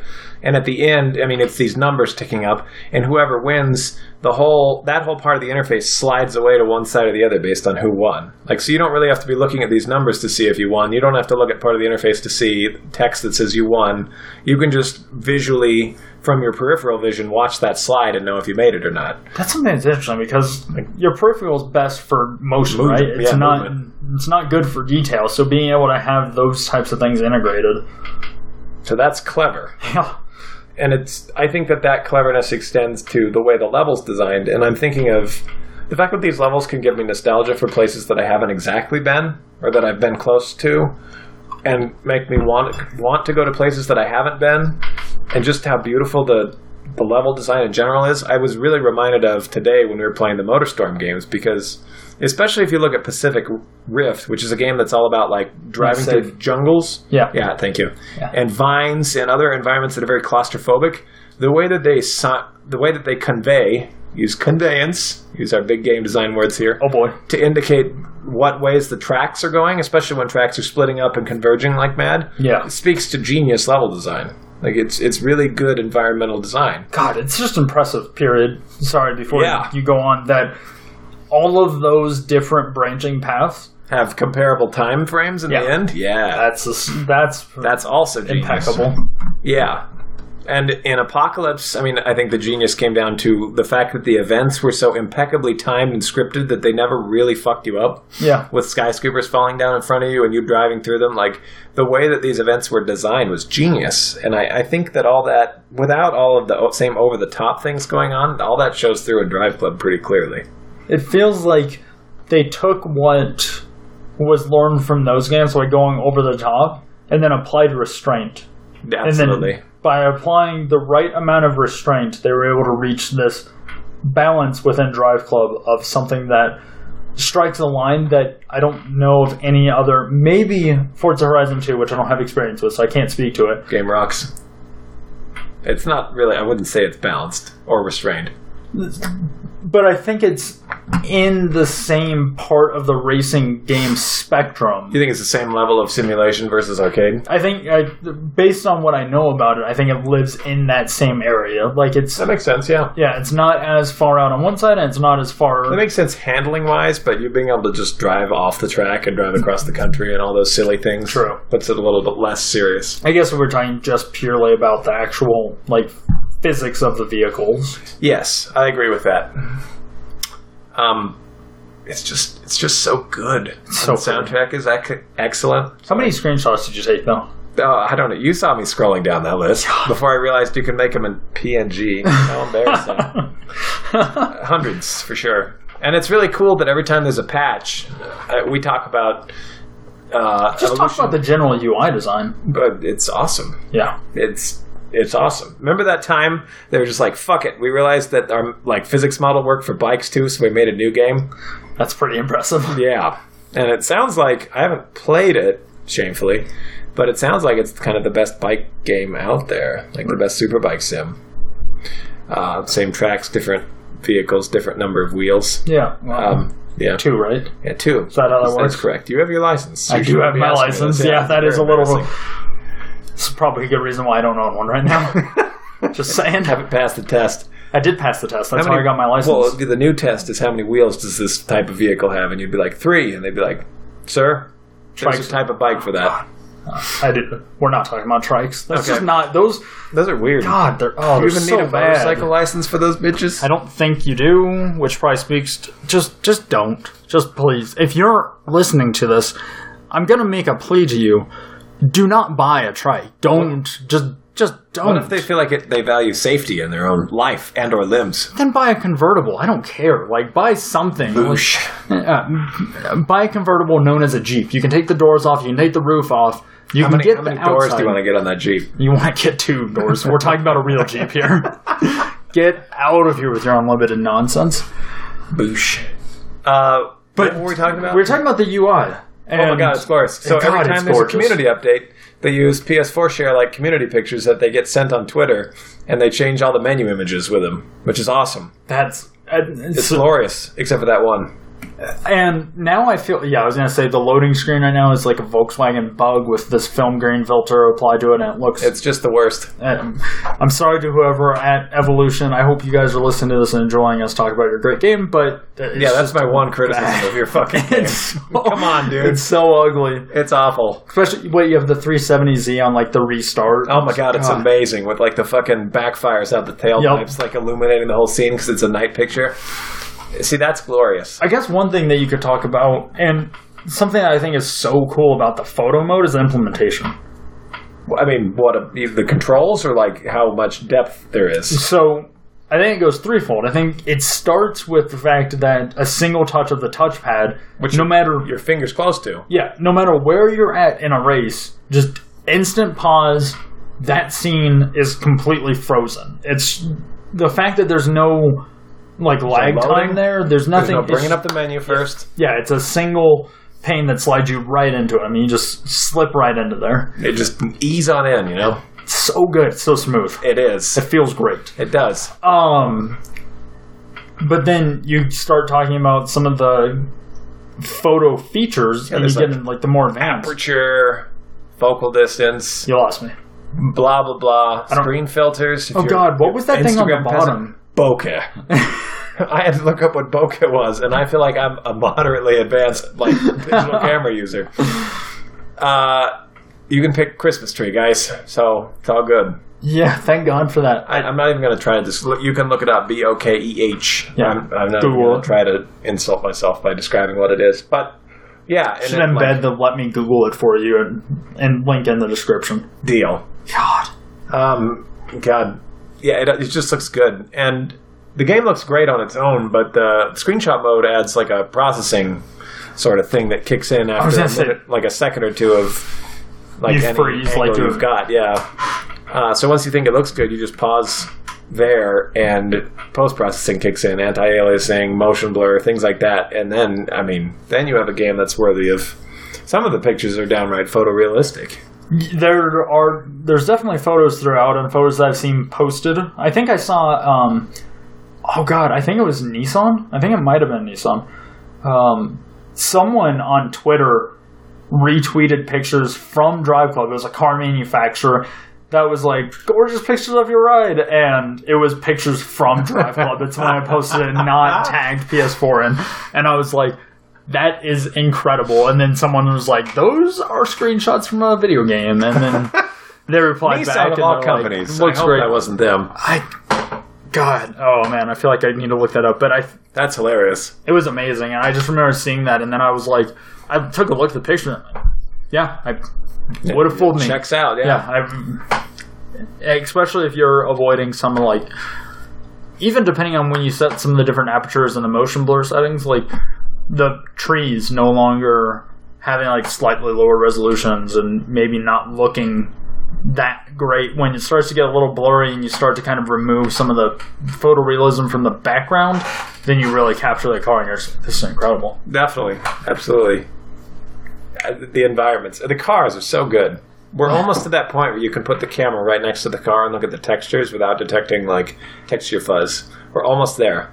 Close. We're very, very... This game is the closest I've seen. This is even now being a couple of years in the life cycle, and finally, I feel embarrassed that I bought this game probably a year ago, put it in once, played one thing, and then had that moment of, I suck at this game, took it out, and then, unfortunately, it was seeing Evolution close that I was like, I need to pay tribute to their games, and then being like, well, now I'm going to platinum this game and probably buy the season pass, which is too little too late, so I'm sorry, but...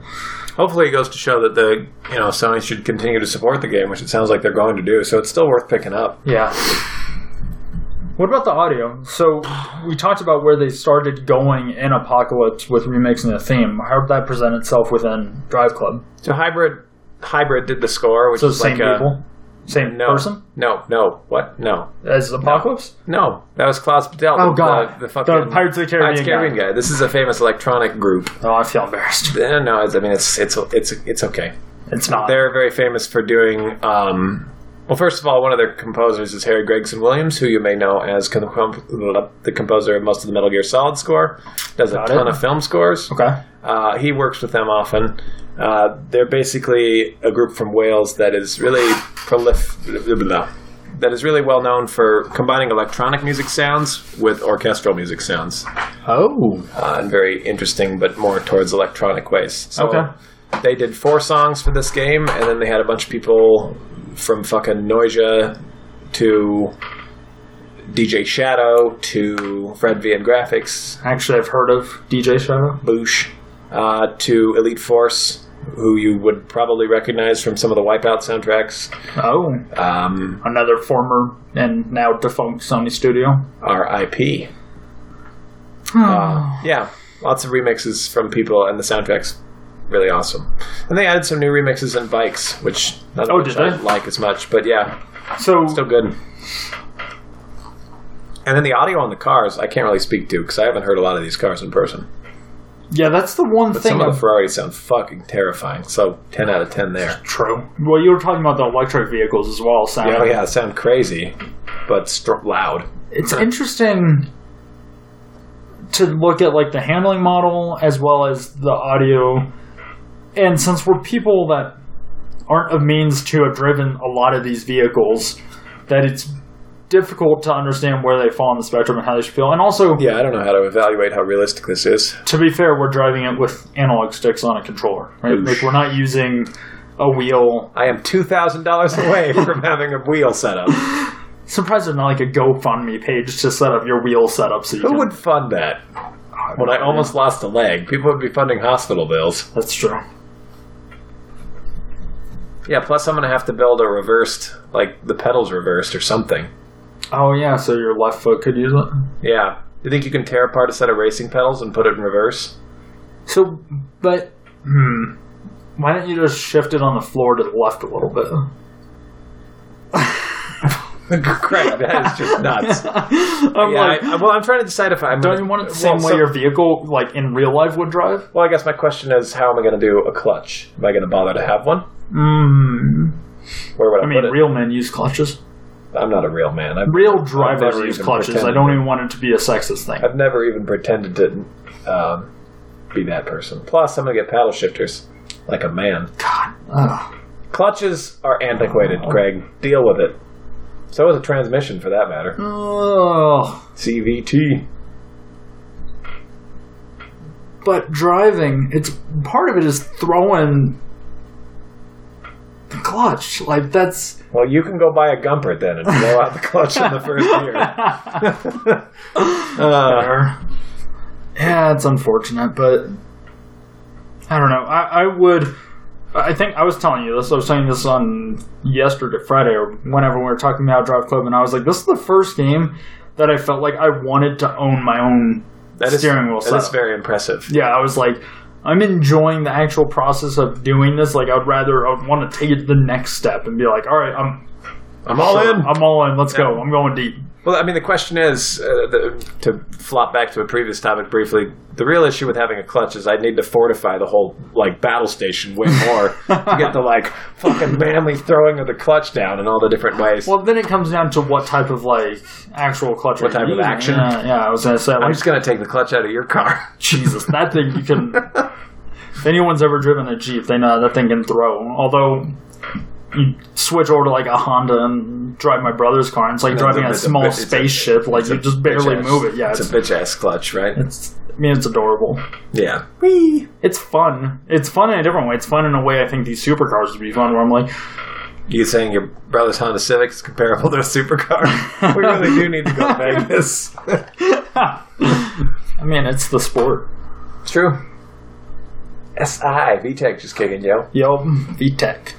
What else is there to talk about in this game besides our resounding recommendation? So I think we need to talk about, after the shaky launch, what type of support they did after the game came out. So many freaking expansions. I have never seen... So many trophies. Yeah, I've never seen this many trophies in a game, and there's a lot. I might be a small hoarder for trophies. Like, you are. You're already going full platinum on a genre you don't really care about. It's 100% true, but it's because it's a game I do care about. Boosh. So there are a lot. So I have the platinum in the game, which I believe you can get with the PS Plus edition.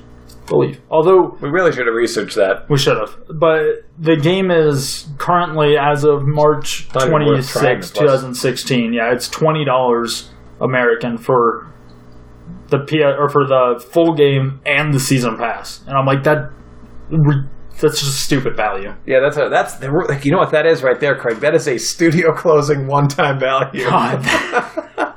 Clearance. It does feel that way. Yeah, you don't often get video game clearances. So, how many different DLC packages do you think they released over a year after the game came out? I have to count, but I feel like definitely 10. Yeah.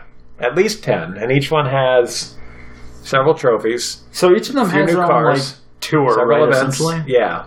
So they have, like, a small, like, events. 5 or 6 different events. And so the way they did this... Should have counted. There's a lot. They didn't want to fracture the community, to my knowledge. So all the maps, like the actual locales...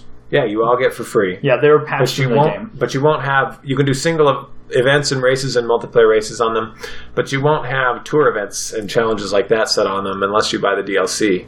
And the cars are locked behind a paywall. Okay. Which is, as well as additional liveries and stuff like that, right? Yeah. A lot of which look really cool. Yeah.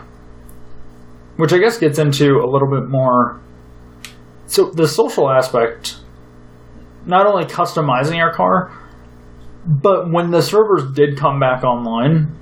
How much did you dig into that? Like, did you join a club? Did you start actually contributing? Like, yeah, I joined a club for sure. And the beautiful thing is you just contribute naturally. I mean, whatever you're doing in the game is contributing to your club. So the same way you're leveling yourself up, you're leveling up the club simultaneously. Experience isn't getting split between; it's dumping into both. Correct. Same right? Okay. And I didn't have any friends who played this game or any racing game, so it was kind of a, hello, can someone help me do these challenges? Hey, Craig, do you have any friends at work that play Drive Club? And Craig hunted down his friends list and was like, oh, yeah, I guess I got one. Yep. So I wasn't on a club that I was like super active with or doing multiplayer races with, but man, it would have been cool if that was the thing. But even so, even contributing to a club that I don't really haven't know anyone on, it was still like satisfying, and I was still unlocking stuff, and I was still seeing contributions and challenges from them, and that was pretty interesting. It's so interesting to be part of into a community, It was really one of the first multiplayer games that I kind of delved into, other than fucking Unreal Tournament back in the day. Oh, jeez, that's not really the same genre. Sorry, Warhawk. There we go. Oh man, Warhawk's so good. Yeah, it really was. It's astonishing to me, and I guess it probably speaks to the community for someone that was watching it from afar, where I'm like, I own the game, I still wasn't playing it, but I was seeing these new content releases happening on such a frequent basis, and I'm like... They have monthly updates. Yeah, if the studio is pushing these out, like, clearly there's a fan base that is paying for it, too. Like, someone has to be paying to help bring this content continue forth. Like, Sony hasn't shifted, and maybe there was a team in Evolution that was just DLC, that would make sense, and there was a team that was working on whatever was next for them, whether it was a sequel... Or the VR tech or whatever. Yeah, so I know they had a PSVR demo. They showed off to the press, I believe.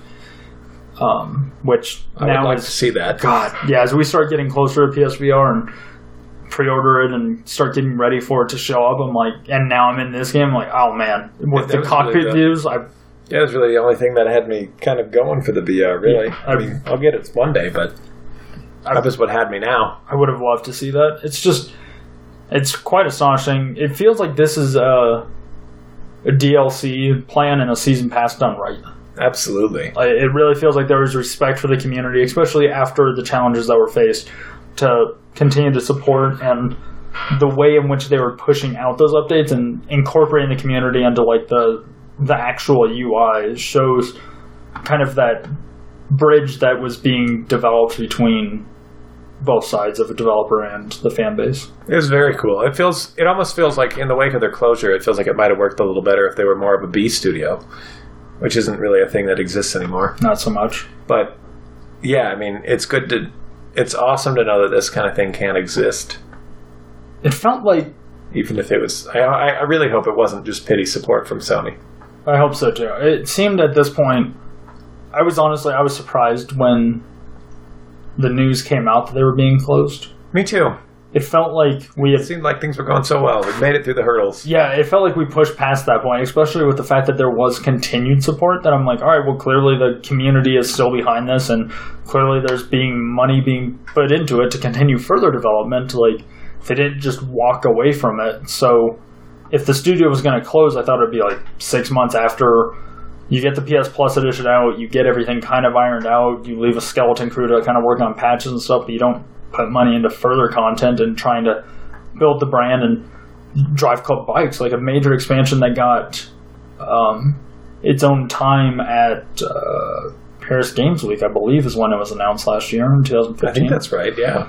So announced in front of the European market, put out as a standalone product, or an expansion for the base game with different pricing tiers, I believe. Yeah. It's like all of those things. It didn't speak to a studio closure. Yeah. It really is tragic. It's been interesting to reminisce on them, though. Yeah, it really has. I hope it's been interesting to spend a weekend playing their games. I mean, they're all pretty impeccable. Yeah. It's most interesting, I think, this is something that we were looking at with MotorStorm, is that there's nothing that's filled the void that game was filling. Definitely. Like, it got to a point where saturation started to hit, where I think you had like MotorStorm, like you had a bunch of racing games trying to do different stuff. You had MotorStorm, and you had Blur, and you had Split Second, and you had the Burnout series obviously taking place, and you had, even as Criterion took stewardship as Need for Speed, you saw more of that behave almost as if a spiritual successor to some of the Burnout games. Yeah. That now on this generation of consoles, there's nothing that's this crazy. We're going back. Yeah. Right? Need for Speed, rebooting. Well, I basically. mean, but it doesn't get to what the core of like what a MotorStorm game was. Right. Like there's nothing that's offering this like crazy different racing experience. There is no Burnout right now. There is no title that offers that type of thing. And I'm like, after it being 5 years since Apocalypse came out, I'm like, I would have been ready for another visit to that type of gameplay on this generation. That mayhem. Yeah. What else we got? Closing thoughts? Yeah. Oh, you were going to say something else? No, I was going to say, and I hope that whatever the guys do that are leaving Evolution or have left, if they're not placed within Sony at another studio proper, if they're off to kind of strike it and start up something indie, I hope they're able to do something creative and fun. Yeah, this is definitely a studio whose personnel I'd follow. Yeah. Kind of like Criterion. It's curious. It seems like part of that cycle, right? You start out indie, you get acquired, you go big, you get shut down, you go on your own. You kind of start you make again. Something either back to the roots of what you first started with, or something that's more free than you were able to make under the stewardship of a big company. It's curious also that like Drive Club is clearly a AAA title. Yeah. Like when it came out, I don't think it is slick. Treated with that reverence of what like a AAA game would have been, and because of probably the server issues and content. But it's like when you go back to it now and being someone that's like kind of getting a first introduction to it after they've done all of these patches and content releases and revisions to the game, and like seeing what it is today, I'm like, Jesus, this thing is a beast. It's an impeccable. Yeah, this is a refined. This is a very special product that I don't think is unfortunately getting the credit it got or should have received. Yeah, I don't know if there's a lot of AAA racing games that... I guess the Need for Speed series kind of sells a lot and pushes, but it doesn't feel like any of these games get like... really cross over into like the mainstream. Yeah, it's a niche product at its heart, no matter how... At least that's how I've always assumed it was. And it's You've got some diehard fucking fans. New IP. Oh yeah, definitely. Which obviously... shouldn't be a downside, but it is, I guess. Yeah. Especially when you have juggernauts out there that are, like, you know... old and unchanging, like Gran Turismo and Forza. And after, like, 20 years of, like, parents going and buying games for people or something like that, or just hearing it in the culture of, like, oh, there's racing games, oh, there's Drive Club on the shelf, and there's Need for Speed. I know there's a movie called Need for Speed. I'll buy this one. Like peasants, I'd buy the new one. Yeah. But one of those things about general purchase habits, I suppose. I guess so. Retail store. What do you give Drive Club, Craig? Give it a tip of the glass. I give it a 10. Yeah, it's awesome. It's good. I don't know how I'd rate the MotorStorm games. I don't know either. You can't really go back and rate. No, I was going to say it's such a moment in time, I guess, when you're looking at it, but they are fucking fun and they hold up. Yeah, they're all great to me. Like when I look at it, so yeah. I think that about wraps it up. R.I.P. Evolution. R.I.P. Evolution. That sounds like a weird rap album. I'm not going to try and rap. Oh. Thought about it for a second. Bummer. We'll just say R.I.P. Revolution. We'll call it quits for there. Until next time. Some tune. You got a postscript? We didn't start with a question. Do you want to add it in? Oh, yeah. Craig, what is our question?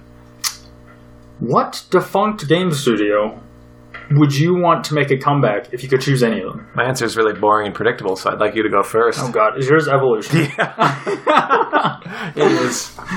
So, what if we exclude Evolution from I mean, what if I pick another racing game studio from the same country? Is that also boring? You get to choose Bizarre. Ooh! That's a good one, right? Yeah, I picked Bizarre. That's better than Studio Liverpool. Oh, well, Studio Liverpool's a good one also. Yeah, they're kind of tied, but I just love my kudos. Yeah. How about you? So I would actually go back to another Sony-owned studio that was shuttered. Zipper Interactive. And what would you like Zipper to make? SOCOM. Which is funny. Because that is funny, isn't it? They were pretty much shuttered after SOCOM because of it releasing... goddamn tsunami. Yeah. Well, no, it wasn't during the tsunami. It was during the PSN hack. And while the PSN was down for an online-only SOCOM game. They just put it out there, didn't they? It's released. I think it was released like the day before, or something like that. It was right around then. And then congratulations, for the next 3 weeks, no one can play your brand new game. And then by the time PSN comes back up, you've missed... It's so unfair. ...the landfall, and it's over. It's so unfair. It is unfair. So, correct me if I'm wrong, did MotorStorm Apocalypse also suffer the influence of the PSN down outage? I need to look it up. I think it was entirely separate time periods. Okay, good. But, so, we'll have to correct, but I think the tsunami... And when the nuclear issues in Japan happened, I believe it might have even been separated by a year. It might have been a different summer. Okay, fair enough. Both happened around the same season, but I think I don't remember what time frame was. Okay, cool. But yeah, I'd bring back good old Zipper. Zip. This brings us to the end of another awesome episode of the Emotive Pixels podcast. If you want more from us, you can find us on iTunes and at our webpage, www.emotivepixelspodcast.com. You can also like us on Facebook at facebook.com/emotivepixels or follow us on Twitter at emotivepixels. And as always, keep on playing.